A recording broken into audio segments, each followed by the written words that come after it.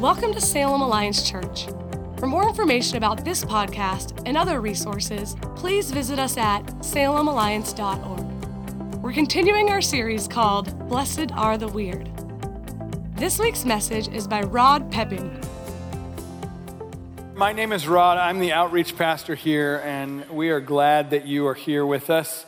We are in the middle of a series called Blessed Are the Weird, where we are walking through one of Jesus's most famous sermons called the Beatitudes, where he preached on the Sermon on the Mount. And so as we get started here this morning, I'm going to just take a couple minutes and kind of get us caught up to where we are today. The first week of the series, we had Brian kind of launch us and start talking about what does it mean to be blessed, right? What does that mean? Many of your Bibles may translate that into happy.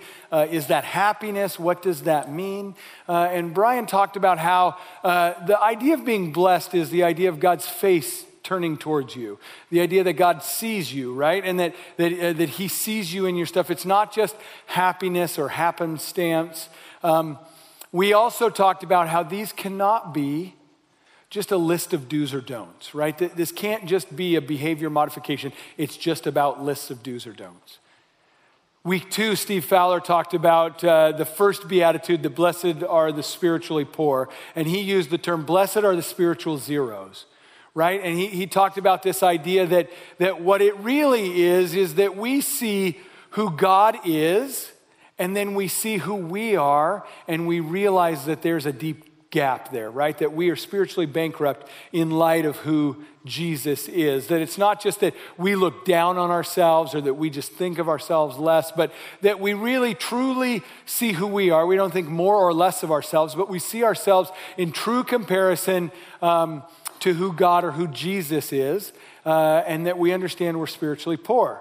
That idea that we can't get there on our own, we can't do it, we can't get good enough, we can't be good enough, that it's all about what Jesus did. The next one is, blessed are those who mourn.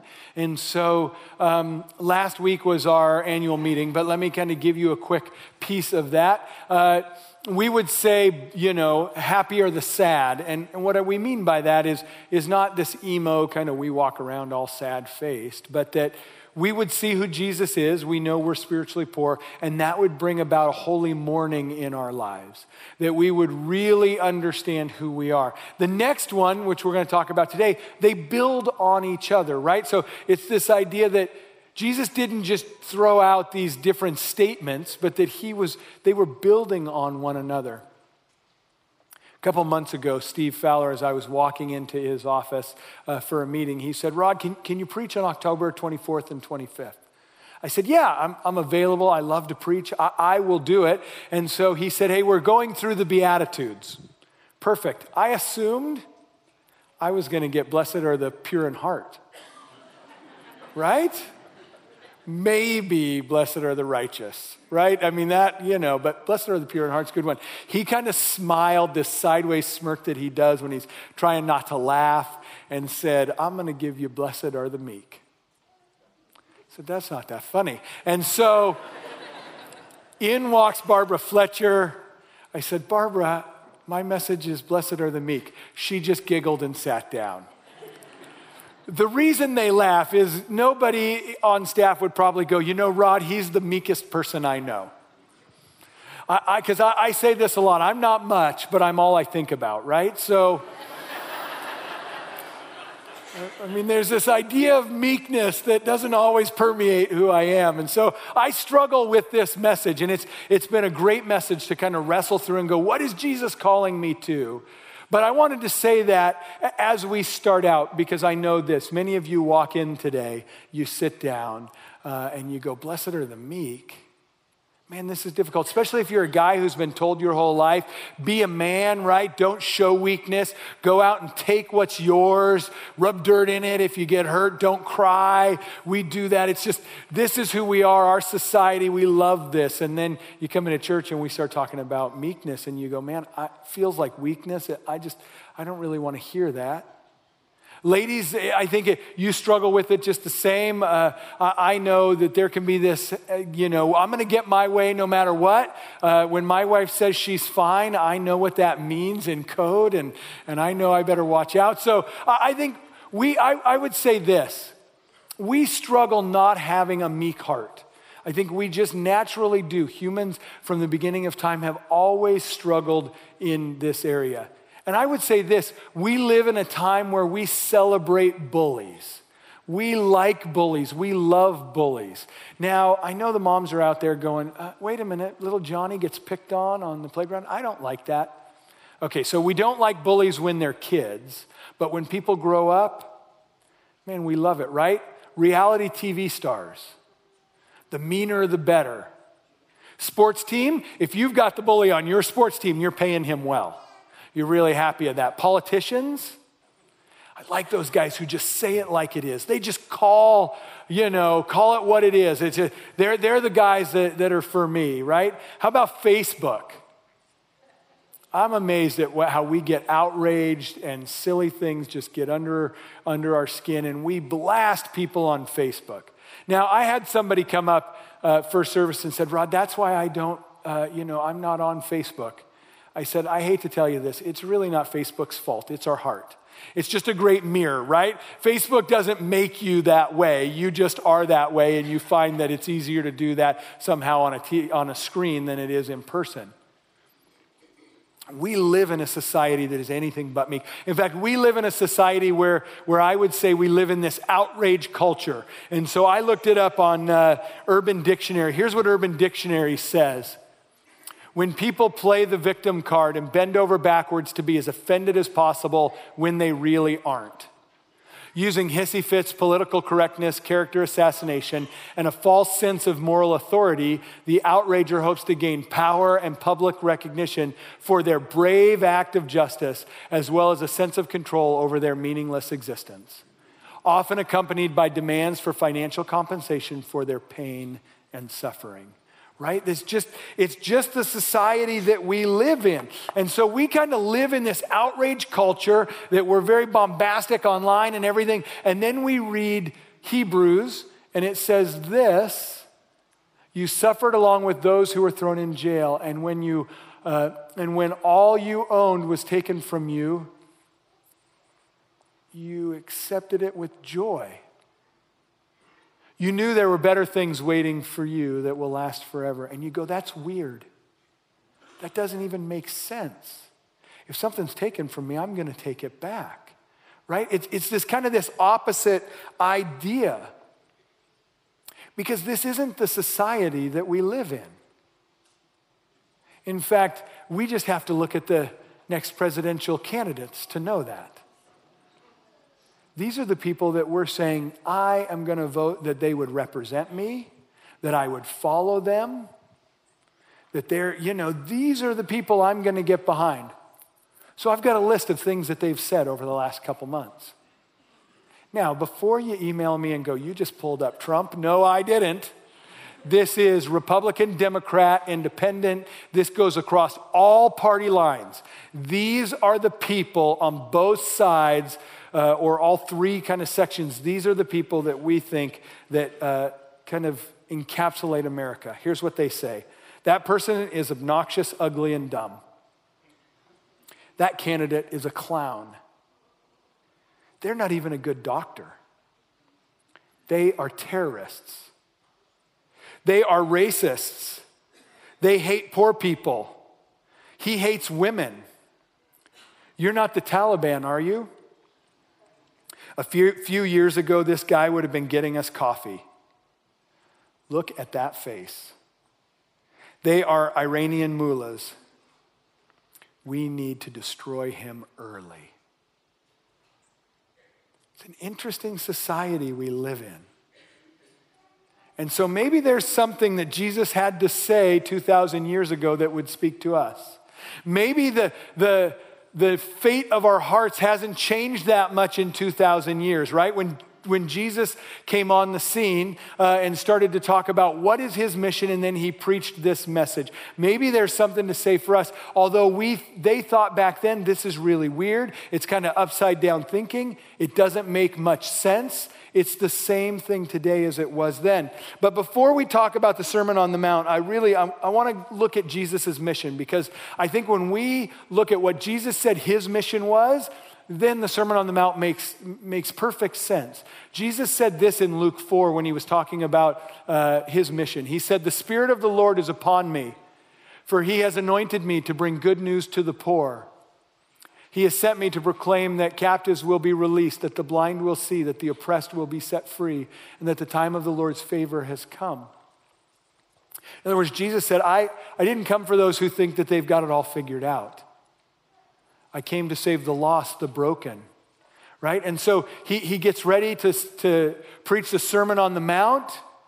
And he starts by telling people they're blessed. Now, if you remember back in the day, in Jesus' day, the people who were blessed were Jewish males who were wealthy, healthy, and followed the law, right? They were the ones that everybody said, God is blessing them. God's face is upon them. They are blessed. And then Jesus preaches this message to broken people who, some of them were slaves. They couldn't own land. They couldn't stand up for themselves. They were broken. And he starts to say things like this: "Blessed are the poor in spirit, for theirs is the kingdom of heaven.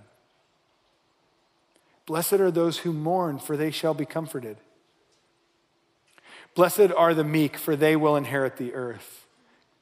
Blessed are those who hunger and thirst for righteousness, for they will be filled. Blessed are the merciful, for they will be shown mercy.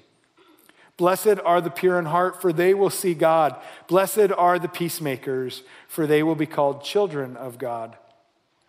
Blessed are those who are persecuted because of righteousness, for theirs is the kingdom of heaven."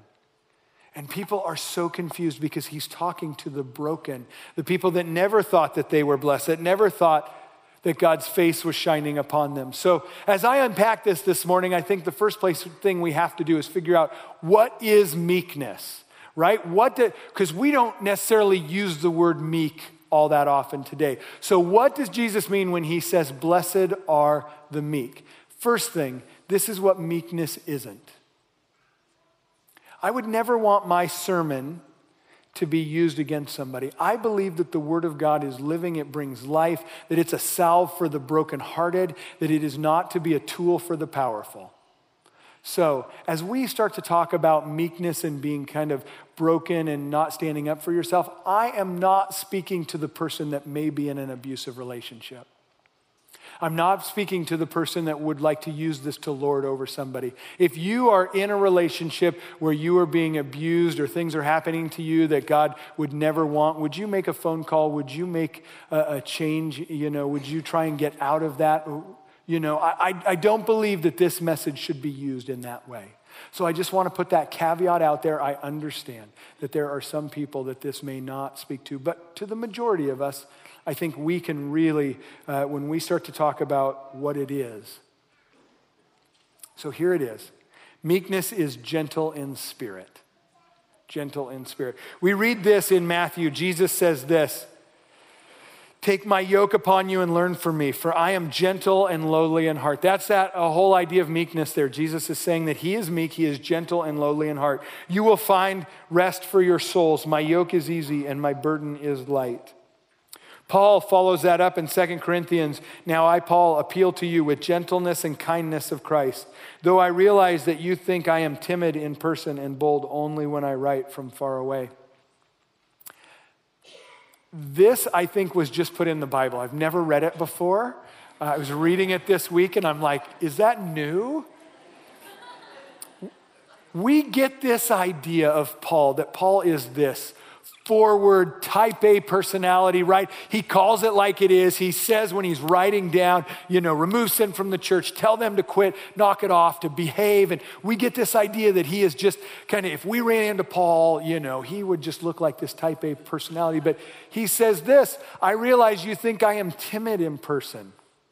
And so he had to write some bold things to correct some theological statements. But maybe Paul was this very timid, meek man following Jesus, and we don't always hear that in his writing.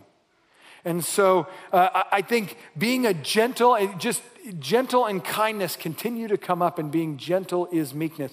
Now, I would say this, that it's more than just this idea of being gentle. It's actually this idea of being defenseless. Now, I have preached messages before on meekness using the definition, power under control.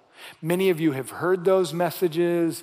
I think that's probably a better definition of being humble, is power under control, but people have translated it the same way, and I've heard message after message about meekness as power under control. The problem with that is this: if you're a powerful person and you hear that, it just makes you more powerful. That's right, I'm not only powerful, but I'm under control, right? And I wonder if Jesus would have something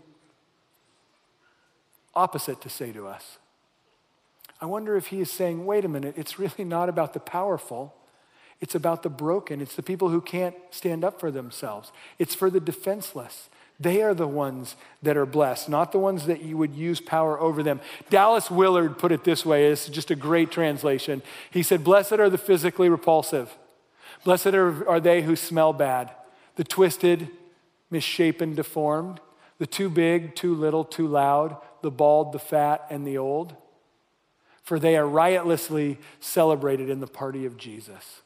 What a great statement, right? I mean, we all would probably see ourselves in some of those statements that Jesus celebrates you, that he loves you. It's not about being perfect, healthy, wealthy, getting it all figured out, following the rules. It's the brokenhearted. It's the ones that can't stand up for themselves. The next thing is this. Meekness is the opposite of vengeance. Meekness is the opposite of vengeance. 1 Peter says this. He says, for God called you to do good, even if it means suffering. Just as Christ suffered for you, he is your example. You must follow in his steps. He never sinned, nor ever deceived anyone. He did not retaliate even when he was insulted, nor threatened revenge when he suffered. He left his case in the hands of God, who always judges fairly. Amen? I know. Look at that. Not one. People usually mumble, amen, amen. We don't like to talk about suffering.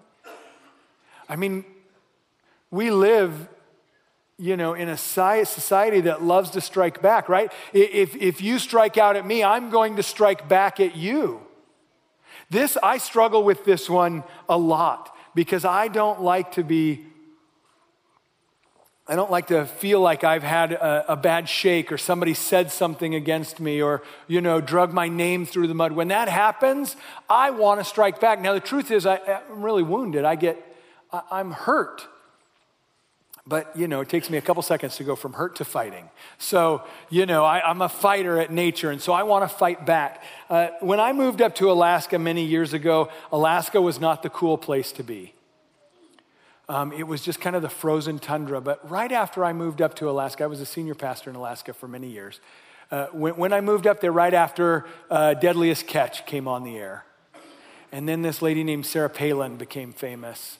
And then there were all these different reality shows, right? And reality show after reality show. In fact, I'm sure if you turn on Discovery today, there's probably 15 reality shows. Most of those people don't even live in Alaska, which is weird. But it's not quite like it is on Reality Star. But there's all these reality TV shows that are going on. We had, in the church I was at, we had a reality TV star in our church. And she was the villain, right? The one everybody hated. And she just was crazy. And she used to come up to me all the time and go, Rod, they just edit it to make it look that. It's not me. And I used to say, no, that is you. It's a good mirror. You should look at that because I know you don't think you come, that's how you come across. Is just the way it looks on TV. So she was standing outside the sanctuary one day, and I was running kind of between services, and she grabbed me and started talking to me about, she was raised Jewish, so hey, this is what's going on, and blah, blah, blah. And I said, oh, that's interesting. She was some random little factoid, and I said, oh, man, I've never heard about that, but I'd love to talk to you. Why don't you grab me next week? Let's go have coffee. This will be awesome. And finished my sermon and got home and opened up Facebook. And there it was. She had put my name on there, tagged me, tagged the church, and went on a rant about how she can't believe that she would be sitting under a pastor who had never heard of the Exodus, doesn't know anything about the Old Testament, doesn't know anything, and just pulled my name through the mud. And of course, because she's a pseudo-celebrity, on Facebook, everybody wants to be your friend. There were 50 people commenting, "Where's this church? I can't believe it. We'll never go there. How ridiculous." I was wounded. I wanted to fight back. That's not fair.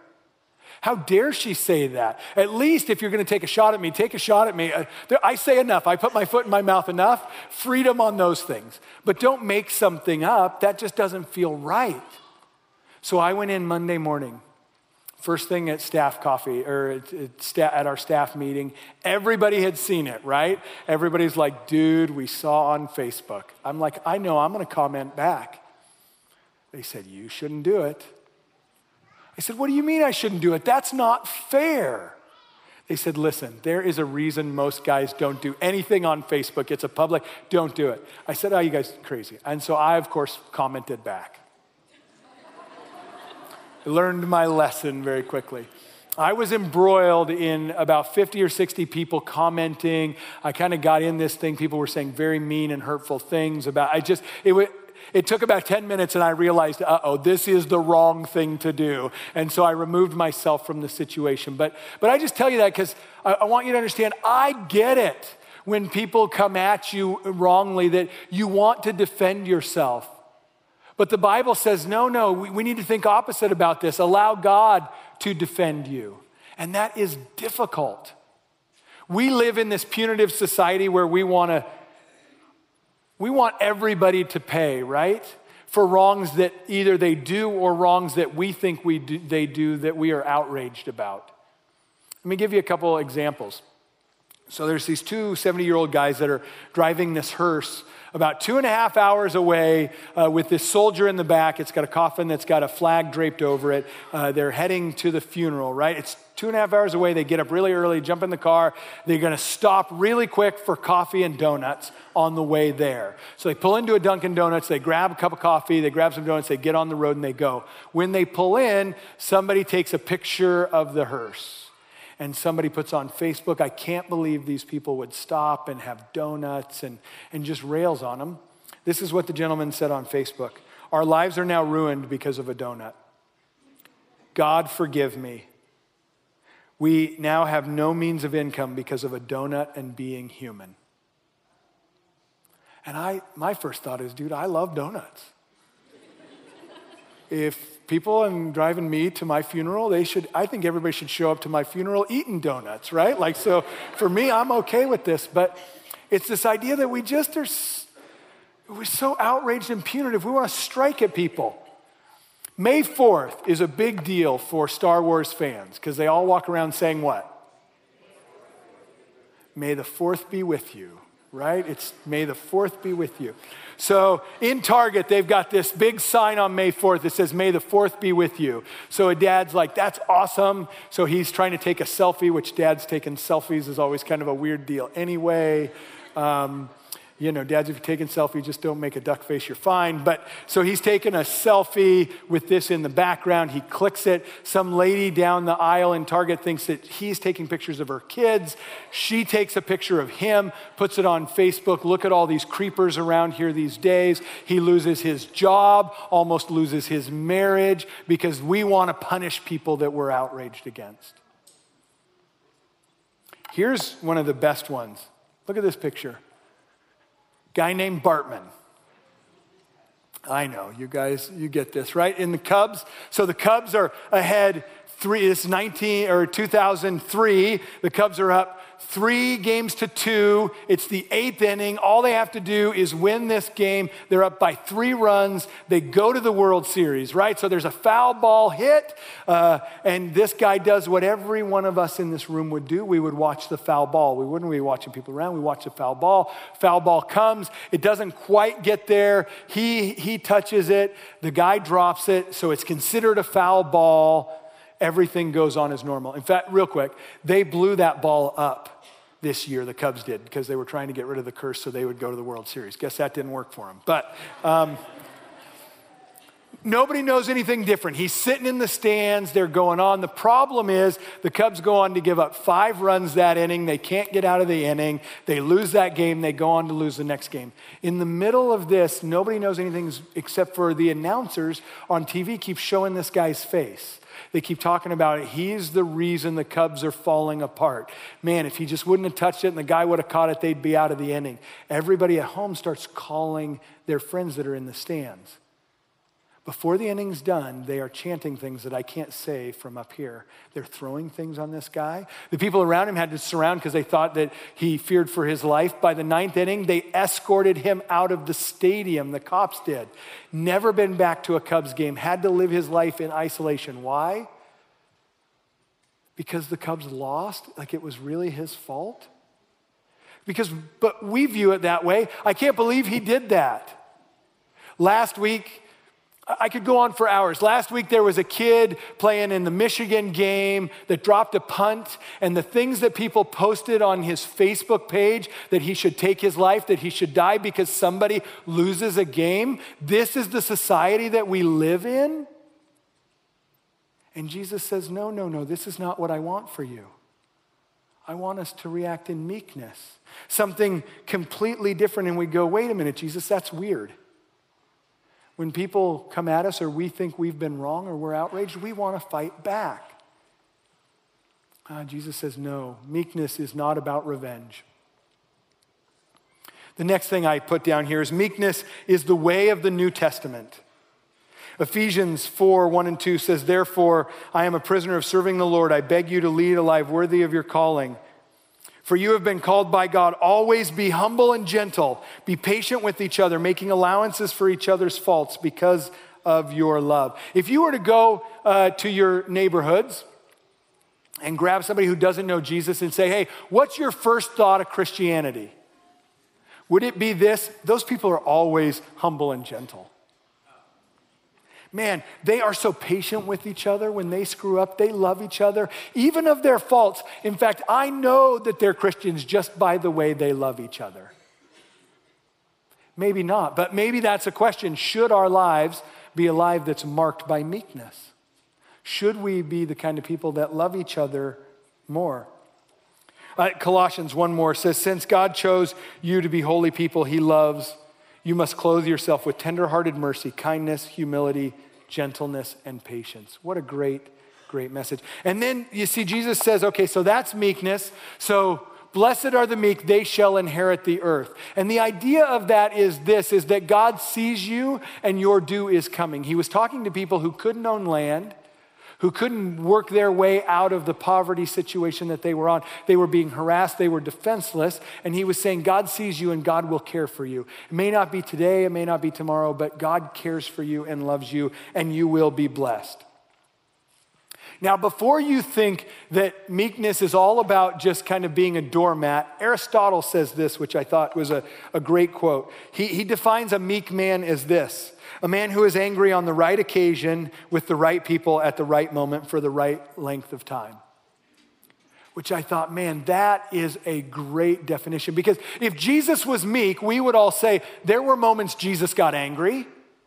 There were moments Jesus called it like it was. There were moments that he cut kind of to the chase, right? And right to the heart of the issue. So it's not that we're these meek people that are just doormats, but it's this idea that if there are things that should make us angry. The problem is this, here is Rod. Rod is usually a man who is angry on the wrong occasion, with the wrong people. Many times I have been angry at the wrong moments, certainly for the wrong amount of time. Right? Like sometimes I feel like, man, we get this so backwards. There's my message, amen. Have a great day. The problem is this. Sometimes we come to church, we hear a motivating message, we sing some songs that make us feel good, we say amen at the end of the day, we walk out and nothing changes. And next week we come back, hear a great message, man, this is awesome, love it, hallelujah, I get it, sing some good songs, and leave unchanged. What if we left here different? What if became a people who were marked by meekness. What would that say to the world? What kind of witness would that be? You may not realize this, but the best witness to the early church was the way they died, not the way they lived. As persecution came in on Christendom back in the early church, and they were feeding them to wild animals, what made the biggest difference was the way they died, not the way they lived. In fact, the way that they would walk to their death in assurance and assurity, people started to make a difference and started coming to Christ. You want to talk about weird? Here's a weird statement. Ignatius of Antioch said this as he was being led to his death to be ripped apart by wild animals. Allow me to become food for the wild beasts, through who it means it will be granted for me to reach God. I am the wheat of God, and I am ground by the teeth of the wild beasts, that I may be found the pure bread of Christ. Who says that? It's weird. It became a witness. So my question to you is this: what would it be like in your neighborhoods, in Salem, in Oregon, and in the world if we were a people that were marked by meekness? How different would the world be if this was a city where people weren't taken advantage of, where people were lifted up and thought of first instead of thinking of ourselves first?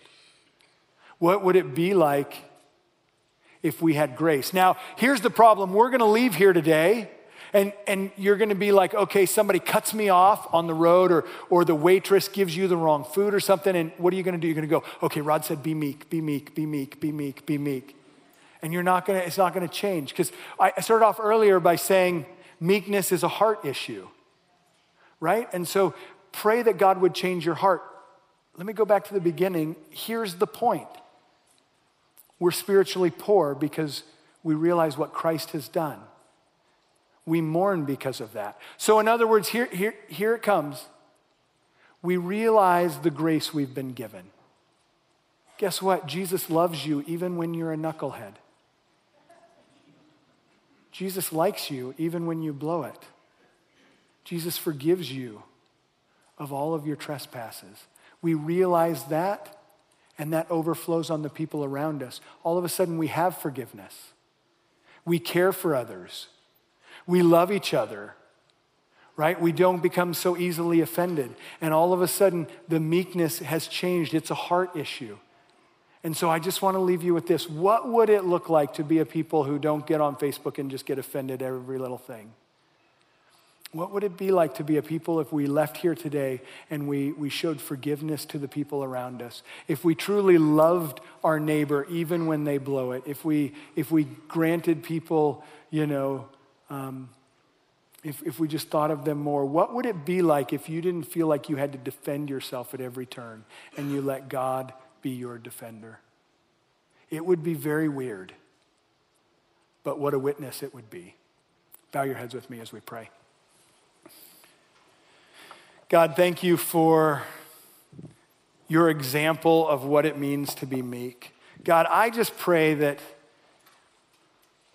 we would see you and we would understand how far from that we are, Lord, but that you can change our heart. God, I pray that we would be a people who would understand how much you love us. God, I pray that we would be a people marked by an upside down living, that we would live life much differently because of you. Lord, would we be a people who are not out for vengeance? Would we be a people that would allow you to be our defender? God, we know that we are broken people, and sometimes, man, we just don't have a heart that looks that way. But God, you do. And so I pray that you would just change our heart and that we would leave here different people. Not because of anything I said, Lord, but because you are alive, because you rose from the dead. Holy Spirit, because you dwell within us and you love us so much. It's in your name we pray. Amen. Thank you for joining us on the Salem Alliance Church podcast. We are a community of believers located in downtown Salem, Oregon, and we are passionate about our city being a city at peace with God. If you have a request that we could pray for, please email us at prayers@salemalliance.org.